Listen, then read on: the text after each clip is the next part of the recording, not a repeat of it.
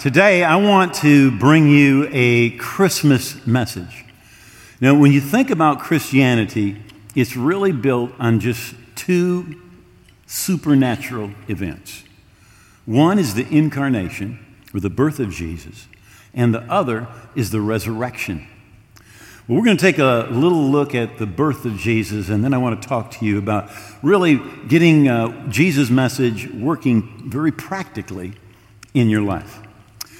Matthew 1:18, now the birth of Jesus Christ was as follows. After his mother Mary was betrothed to Joseph, before they came together, she was found to be with child by the Holy Spirit. When Joseph, her husband, being a just man, and not wanting to make her a public example, was minded to put her away secretly. Now, in that culture, when you became engaged, to break off the engagement, you didn't give the ring back or take the ring or something like that. It was actually like a divorce proceeding. And while he thought about these things, behold, the angel of the Lord appeared to him in a dream, saying, Joseph, son of David, don't be afraid to take to you Mary, your wife, for that which is conceived in her is of the Holy Spirit. She'll bring forth a son, and you'll call his name Jesus, for he will save his people from their sins. Now, in my mind, I thought about Joseph having Mary come in and saying, honey, I'm pregnant, but I know it's not another guy. God did it. I think that would not be easy. In fact, I'm sure he's torn apart. He's hurt. He feels betrayed. He's mad. And he's like, she was unfaithful. And as he's thinking about this, then an angel appears to him and tells him, go ahead, marry her. That child was conceived by the Holy Spirit. I don't know if an angel would have been enough. But here's the thing.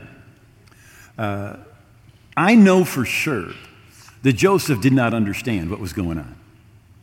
Right? And when he didn't understand what was going on, he still trusted God. He still trusted God.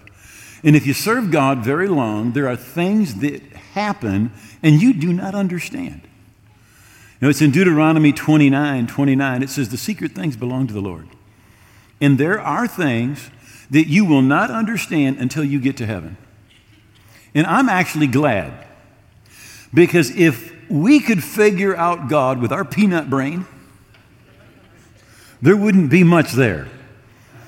And that's why the Bible so many times talks about mysteries.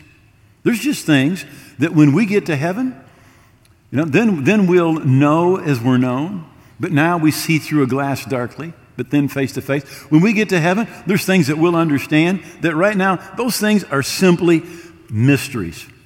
But it says he will save his people from their sins. That's what he came to do. And she brought forth her firstborn son, wrapped him in swaddling clothes, laid him in a manger, because there was no room for them in the inn.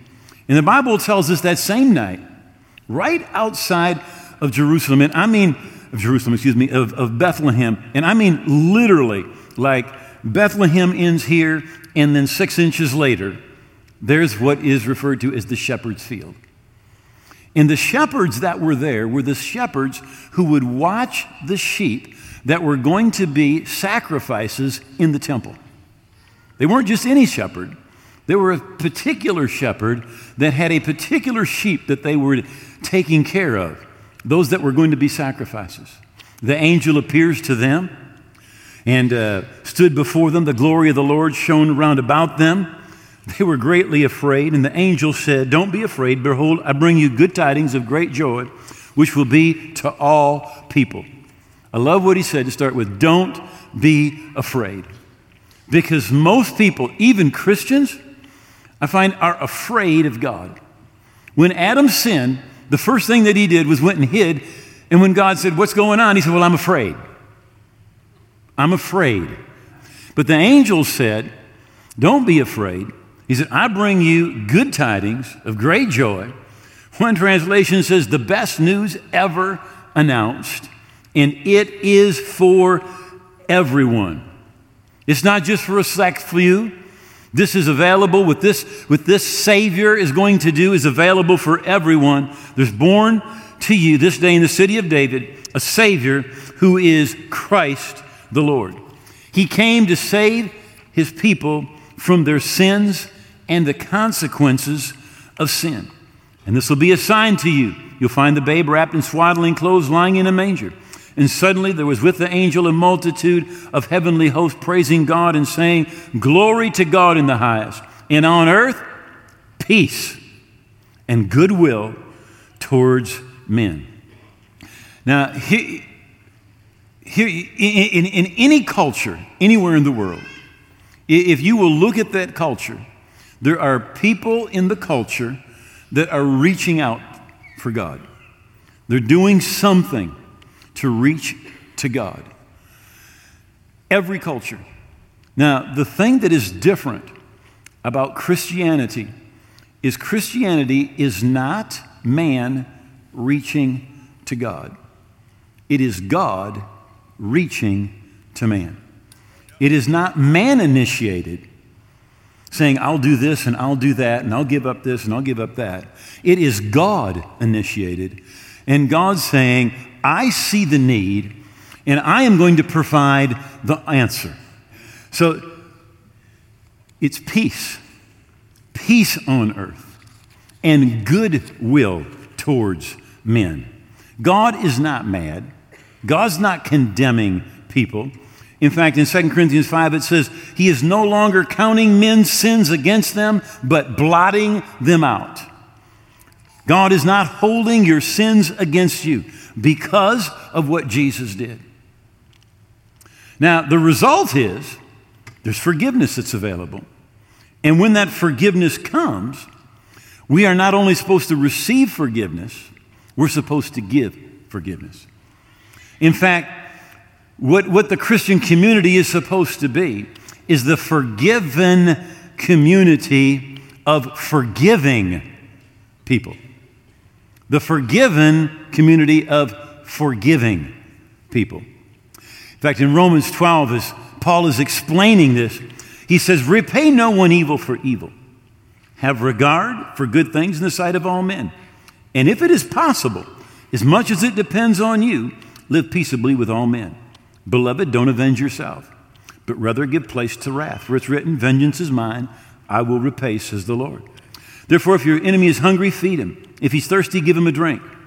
For in so doing, you will heap coals of fire on his head.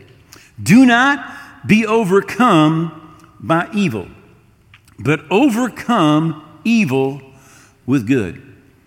Now, if somebody slaps you, what does your flesh want to do?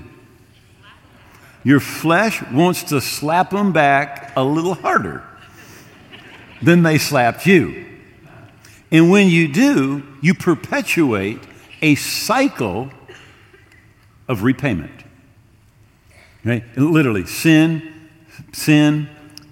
You perpetuate a cycle. And the Bible says, if you repay evil for evil, you are overcome by evil. And don't repay evil for evil. But when evil is done to you, repay it with good. June the 28th, 1914, Duke Ferdinand was assassinated. On the 28th of July, Austria and Hungary declared war on Serbia, and the Russians mobilized. On August the 1st, Germany declared war on Russia. France mobilizes. August the 2nd, Germany invades Luxembourg. August the 3rd, Germany declares war on France. August the 4th, Germany invades Belgium. August the 23rd, Japan declares war on Germany. August the 25th, Japan declares war on Austria-Hungary. August the 30th, New Zealand occupies German Somalia. October 29, Ottoman Empire launches a surprise attack against the Russian Black Sea coast. November the 1st, Russia declares war against the Ottoman Empire. As World War I breaks out, there was something rather significant that took place about 5 months into the war. But we've got a short little video I'd like you to take a look at before I talk to you about it. Both sides had a Christian heritage. And on December the 24th, 1914, the Allied side, where the British were listening, and they began to hear songs sung in German. And they were celebrating Jesus' birth. After a while, one of the German soldiers actually stuck his head and his gun up with a white flag on it.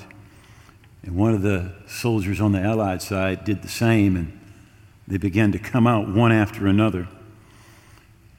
Then all of a sudden they began talking and exchanging cigarettes and schnapps and chocolate. In a while, a soccer match got underway. They began to sing Christmas carols like Silent Night, each in their own language. Same tune, just different words. The next day, around 4 o'clock in the morning, this truce, everybody was back in their individual foxholes.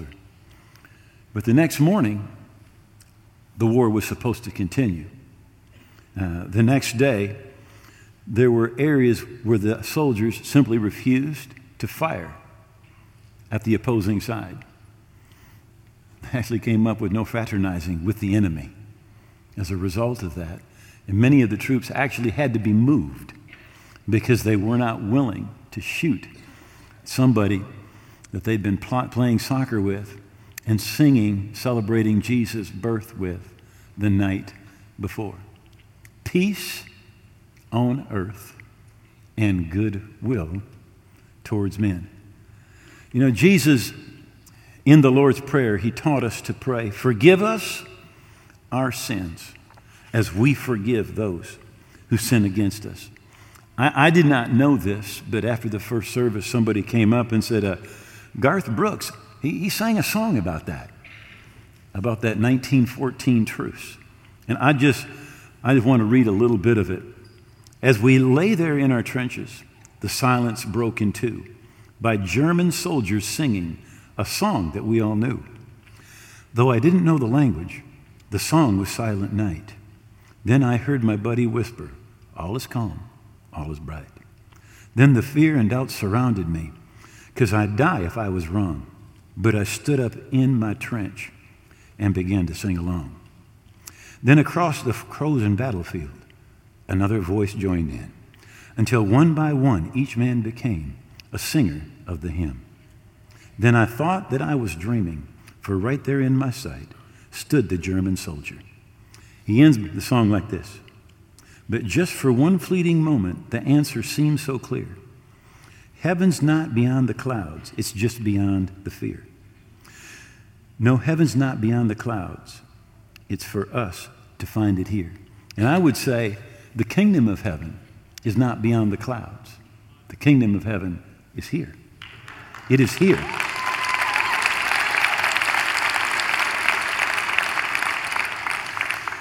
But when you become a Christian, you receive forgiveness.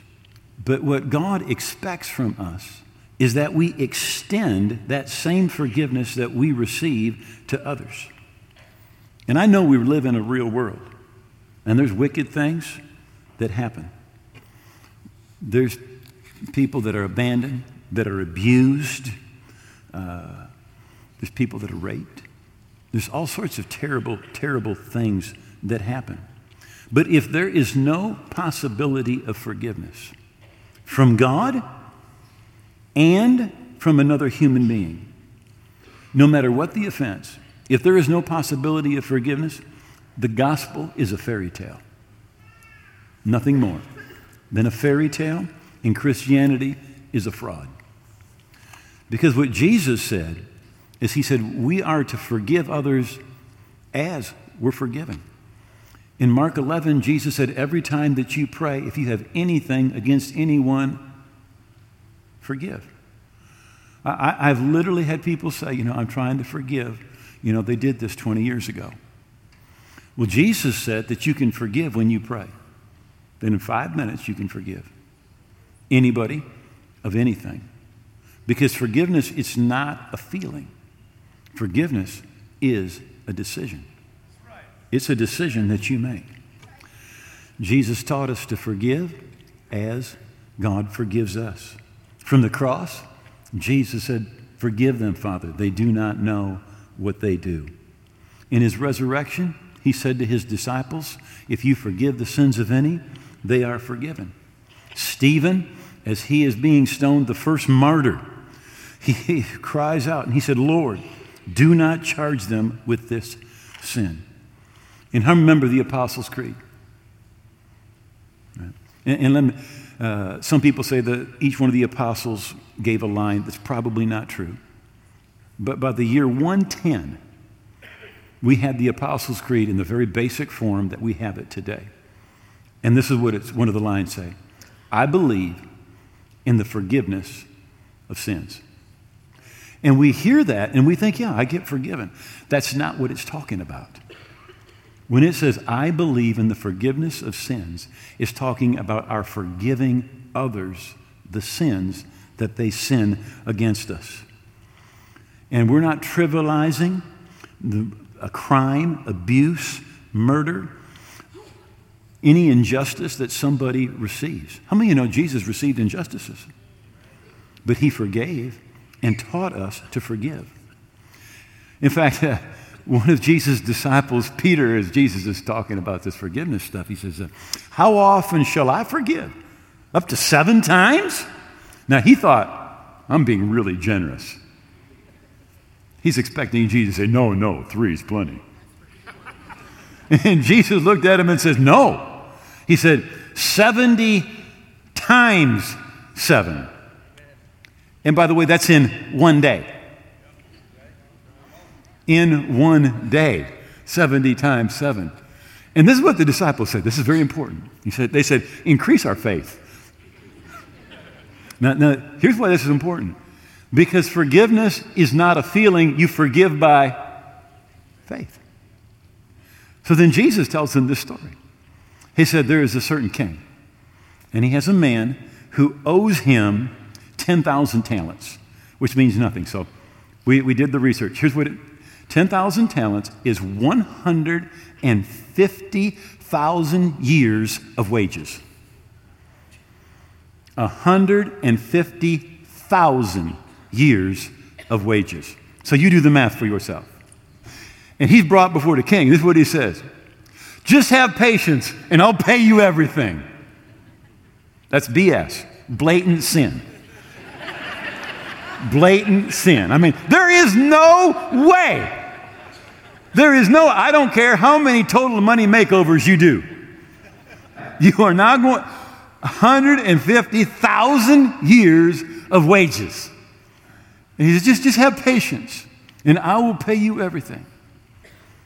And the king looks at him and forgives him the entire debt, right there on the spot.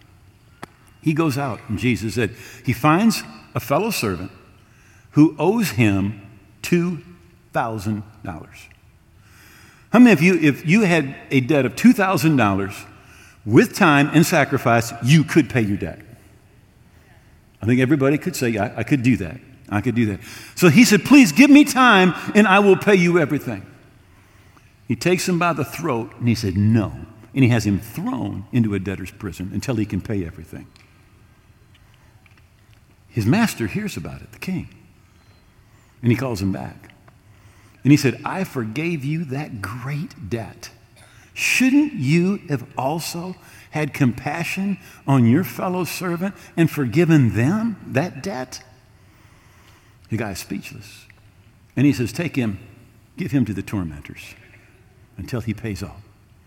And Jesus said, even so will my heavenly Father do with each one of you if you do not forgive from your heart. Forgiveness is something that we expect from God. But so often we forget that what we're supposed to do, because we've received forgiveness, is we're supposed to forgive others. It's in Hebrews chapter 12, in verse 15, where it says that unforgiveness, it's a root that springs up and causes trouble. You hold it in your heart very long, and that root grows, and sooner or later, it springs up and causes trouble. The Translator's New Testament says it spoils everybody's life. It doesn't just affect you. It's like a hand grenade or a hydrogen bomb. It goes all around, and it affects your family. It affects all the people whose lives you're touching. Be angry, but don't sin. Don't let the sun go down on your anger. Don't give place to the devil. Ephesians 4. In other words, when we don't forgive, we give Satan an opportunity to come in and literally attack our life. Most people do not know much about the genocide of 1915 through 1917. We know a lot about the Holocaust, but not much about the genocide that took place in Armenia, 1915, 1917. 1.5 million Christians were murdered. There were millions more who were raped and brutalized, forcibly deported. From the Armenian genocide comes a famous story of a Turkish army officer who led a raid upon the home of an Armenian family. The parents were killed. The daughters were raped. The girls were given to the soldiers. The officer kept the oldest daughter for himself. Eventually, this girl was able to escape and later trained to become a nurse. In an ironic twist of fate, she found herself working in a ward for a wounded Turkish army officer. One night, by the dim glow of a lantern, she saw among her patients the face of the man who had murdered her parents before her eyes and so horribly abused her and her sisters. Without exceptional nursing care, he would die. And this is what the Armenian nurse gave: exceptional care. As the officer began to recover, the doctor pointed to the nurse and told the officer, "If it weren't for this woman, you would be dead." The officer looked at the nurse and asked, "Have we met?" "Yes," she replied. And he asked, "Why didn't you kill me?" The Armenian Christian replied, "I'm a follower of him who said, 'Love your enemies.'" She simply said, "I'm a follower of him who said, 'Love your enemies.'" For this Christian, no further explanation was necessary. For her, forgiveness was not an option. It was a requirement. And every one of us should have the same conviction that forgiveness is not an option. It's a conviction. Forgive us our sins as we forgive those who sin against us. Jesus came to save his people from their sins. And you receive forgiveness. But he wants you to take that same forgiveness and pass that on to others. Forgiveness doesn't mean that they were right, that what they did wasn't wrong. And forgiveness does not mean that suddenly your mind no longer remembers. Here's what God said. He said, "Your sins and your iniquities I will remember no more." He's simply saying, I'm choosing to forget. I'm choosing to forget. And I can tell you there are some things that have happened in my life that I have decided to forget. Things people have done, things people have said, I've just decided I'm not bringing that back up. It tries to come into my mind. I go, nope, that doesn't come. That doesn't come. Your sins, your iniquities, he will remember no more. He's not going over them in his mind. Jesus paid the price. They are forgiven. And people have done something to wrong you. Jesus paid the same price for them to be forgiven. And what we have received because of what Jesus did, we can give. Peace on earth and goodwill towards men. God is not holding anyone's sins against them, and he wants us to take that forgiveness and forgive others. Would you bow your heads, please, for just a moment? To begin with, if you're here and you need to forgive somebody today, I want to just lead you in a very simple prayer to forgive that person. And remember, Jesus said you forgive from your heart. It's not a feeling, it's a decision. It's a decision that you make by faith. So I want you to just simply say this in your heart. Heavenly Father, I forgive the person or the persons that did me wrong. I forgive those that have sinned against me. And I pray for them. I pray that you bless them. I pray you deliver them. I pray you reveal yourself to them. And I pray that they come to know Jesus as their Lord and their Savior. I demand no recompense. I turn them over to you, and I ask you to save them. In Jesus' name. Now, as every head's bowed and every eye is closed,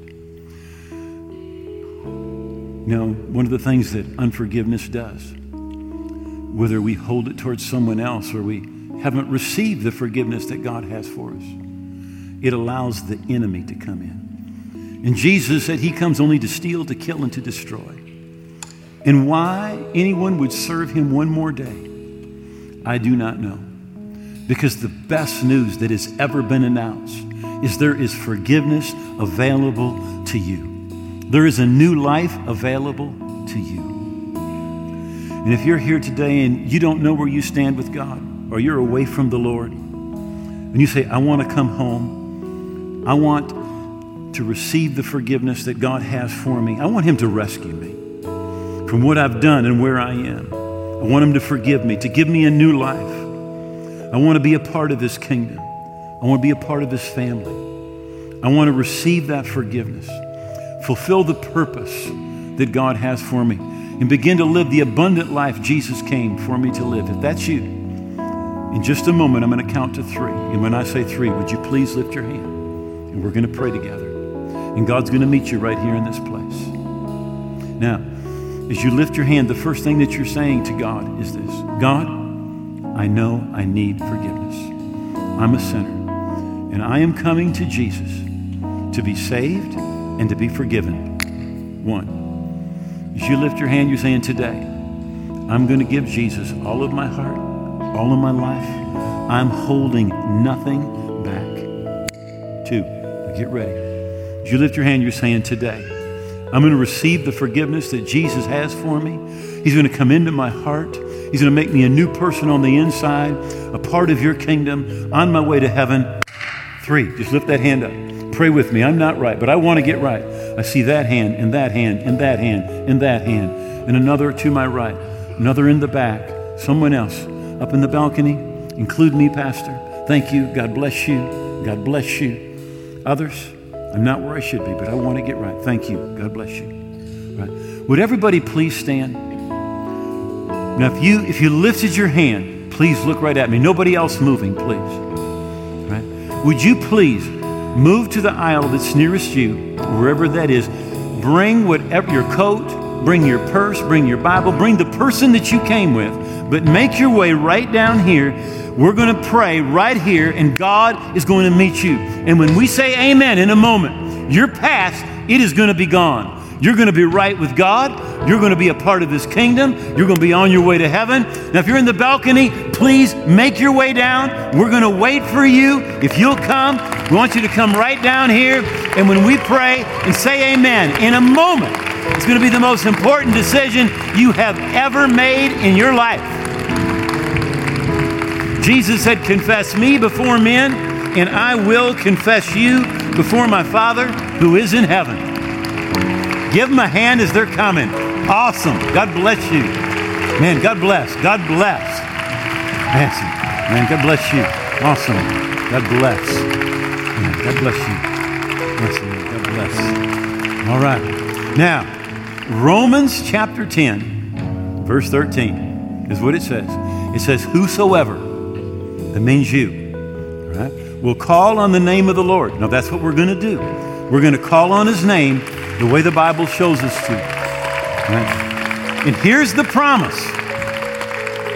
Will be saved. So when we say amen, you pray this prayer from your heart, you're forgiven. You are right with God. You're a part of his family.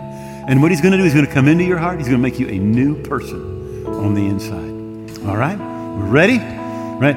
Would you take one hand, place it over your heart, lift your other hand towards heaven? Still more coming from the balcony. Awesome. Awesome. Now, let me just talk to you for another minute then. Right?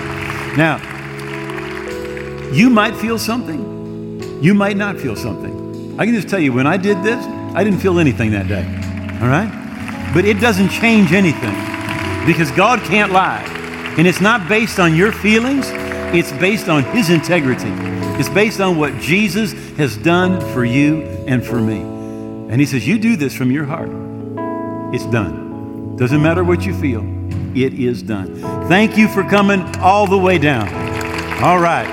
Everybody, once again, one hand over your heart, other hand towards heaven where our help comes from, and let's pray together. Say, oh God, I believe Jesus died on the cross. I believe his blood paid for my sins. And I believe he rose again, victorious over sin, over death, over the devil. And I give him all of my heart and all of my life. He's my king, and I will live for him every day. And I thank you, you have heard my prayer, that I am forgiven. My past is gone. I'm a part of your family today and forever. In Jesus' name, amen.